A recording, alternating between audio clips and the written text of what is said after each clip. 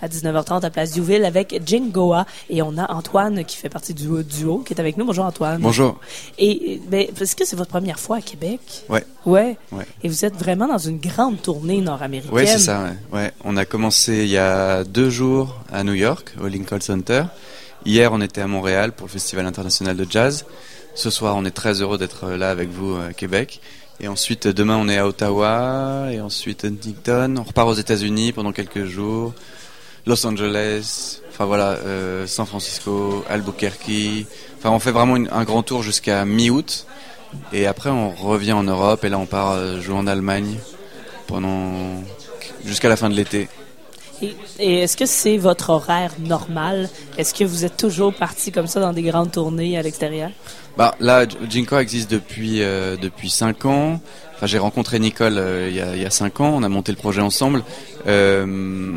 Pour tout vous dire, au départ, quand on a monté le projet, on n'avait pas cette ambition-là. On pensait vraiment uniquement jouer en France et toucher un public français.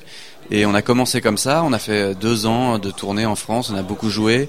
Et tous nos partenaires étaient français, etc. Et puis à un moment, on s'est dit, la musique a un petit peu changé. On s'est tourné vers quelque chose de plus électronique, de plus festif, de plus dansant. Et là, on a commencé à avoir des propositions à l'étranger. Et donc, depuis 1 an et demi, en fait, on travaille beaucoup plus à l'étranger qu'en France. C'est assez curieux. Et on joue beaucoup en Allemagne, en Italie, Europe de l'Est. On a fait une tournée en Chine, Canada, États-Unis. On était aux États-Unis déjà l'année dernière.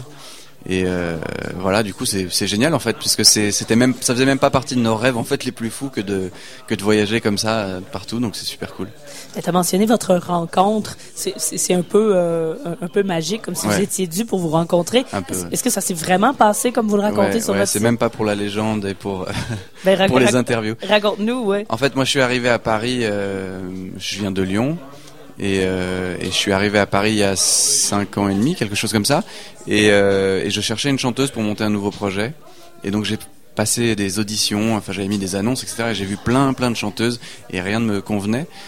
En parallèle, Nicole, elle, venait juste de finir une comédie musicale avec Jérôme Savary dans le monde entier, enfin surtout Europe, mais elle avait tourné aussi aux États-Unis pendant 4 ans. Et donc elle s'est retrouvée à Paris avec fin de boulot, et elle se dit je veux rester à Paris, je veux pas retourner à New York.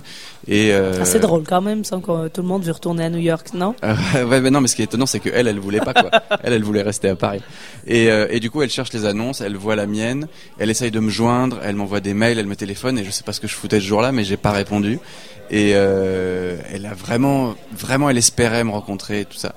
Et donc elle est passée de bar en bar un soir dans Paris, un peu déprimée de pas m'avoir eu au téléphone. Et moi, j'étais dans un bar et elle est venue me parler. Elle savait pas que c'était moi. Elle m'a dit, est-ce que tu danses le swing? Je lui ai dit, mais non.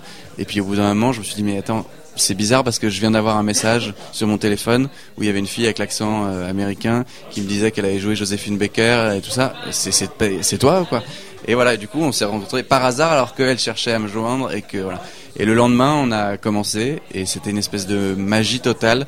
Elle chantait les chansons que j'avais commencé à composer bien mieux que ce que j'avais pu imaginer. Et voilà. Et ensuite, les trucs se sont enchaînés assez vite et on a fait appel à d'autres musiciens. On est 5 sur scène. Et voilà. J'y crois pas. Ça s'est pas passé comme ça. Alors comment je peux vous convaincre?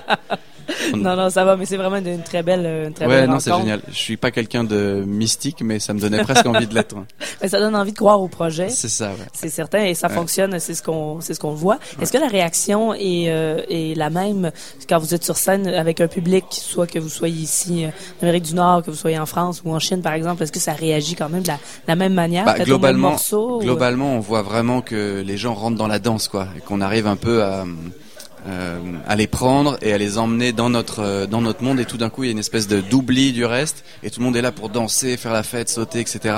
Donc ça, c'est à peu près dans tous les pays dans lesquels on a pu jouer, c'est ce qui se passe. Ensuite, il n'y a pas tout à fait la même réaction. Par exemple, on voit qu'en Amérique du Nord, surtout aux États-Unis, le côté Frenchy plaît bien. Vu qu'on essaye de mélanger un peu nos 2 origines, puisque Nicole est américaine, moi français. On mélange ça, et peut-être qu'en Europe le côté américain plaît davantage, et ici le côté français plaît. Voilà, du coup je crois que le métissage entre les deux fait quelque chose d'intéressant, et Du coup, voilà. Bon, ensuite, il y a des exceptions, c'est-à-dire en Chine, c'est vraiment une tournée particulière puisqu'ils connaissent pas du tout la musique qu'on faisait, que c'est pas une musique qui était, à mon avis, déjà arrivée en Chine. Donc il y avait plusieurs chansons d'interrogation avant qu'ils rentrent un peu dans le délire, dans la danse avec nous, quoi. C'était assez marrant d'ailleurs. Mais au Québec, nous, on est en fait on est français là, vous le savez d'origine, et on est très influencé aussi par les États-Unis par notre proximité. Donc ça devrait être le lieu parfait là, pour qu'on aime tous les côtés de votre musique. Figurez-vous que c'est un peu ce qu'on ressent, hein, sincèrement. Hier encore, on jouait à Montréal et les réactions étaient absolument incroyables. On a eu peu de concerts aussi beaux que Montréal hier et Montréal l'année dernière, et on espère ce soir que ça sera la même chose ici à Québec. Mais non, c'est un immense plaisir pour nous, vraiment. Et effectivement, on sent un peu cette chose-là, le mélange Amérique du Nord et français, européen. Ici, j'ai l'impression qu'il y a une espèce d'alchimie et que c'est comme si c'était ici notre lieu de jeu, quoi. Mais il faudra revenir plus souvent, ça veut dire. Invitez-nous quand vous voulez, on sera là. Parfait, on va parler aux hauts dirigeants des programmations musicales en général pour qu'ils vous invitent plus. Donc c'est un rendez-vous ce soir à 19h30 à Place Diouville avec Ginkgoa à voir. Antoine, merci beaucoup. Merci à vous.